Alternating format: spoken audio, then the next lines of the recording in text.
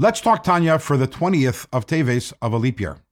We're middle of our exploration of the Beinoni. The Beinoni is somewhere in between the Tzaddik and the Rasha. As we explained, there are three possible outcomes in the battle between the godly soul and the animal soul. And the Beinoni is someone in whom the animal soul and the godly soul, neither one of them has gained an advantage over the other. They're both at full strength.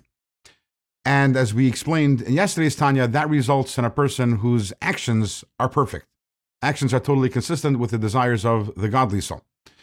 In today's Tanya, the Alter Rebbe tells us, however, there is a certain time during the day when even in the Beinoni, the godly soul actually is able to overpower the animal soul and have an internal advantage. And that is during davening.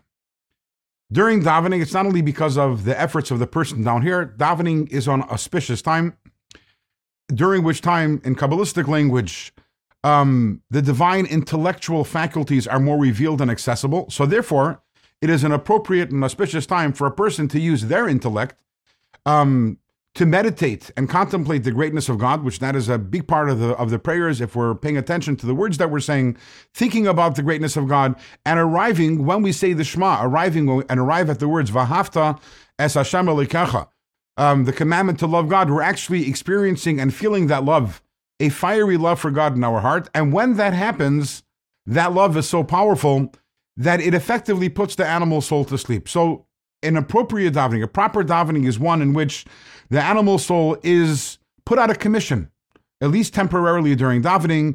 During davening, we don't experience desires and temptations for worldly things. We're simply focused on our relationship with God and our feelings towards God. Now, after davening, for the Beinoni, the godly soul wakes up from its externally imposed nap, you might want to say, and the animal soul is back at full force, and therefore it desires whatever it desires, with all its imperfections and all its cravings, etc. But during davening, again, there is that it's a time of peace for the godly soul, a time when it is free to express itself, and it overpowers the animal soul. Why is this important? In terms of our larger conversation, in terms of the work of the Beinoni, we'll find that out, God willing, in the coming days of Tanya.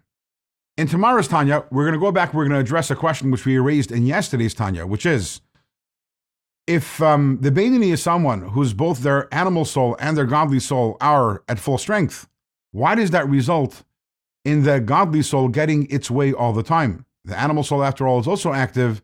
You would think that the Beinoni would do mitzvah sometimes and he would sin on other times. Why is it that the Beinoni, with that internal state, that results in practical perfection?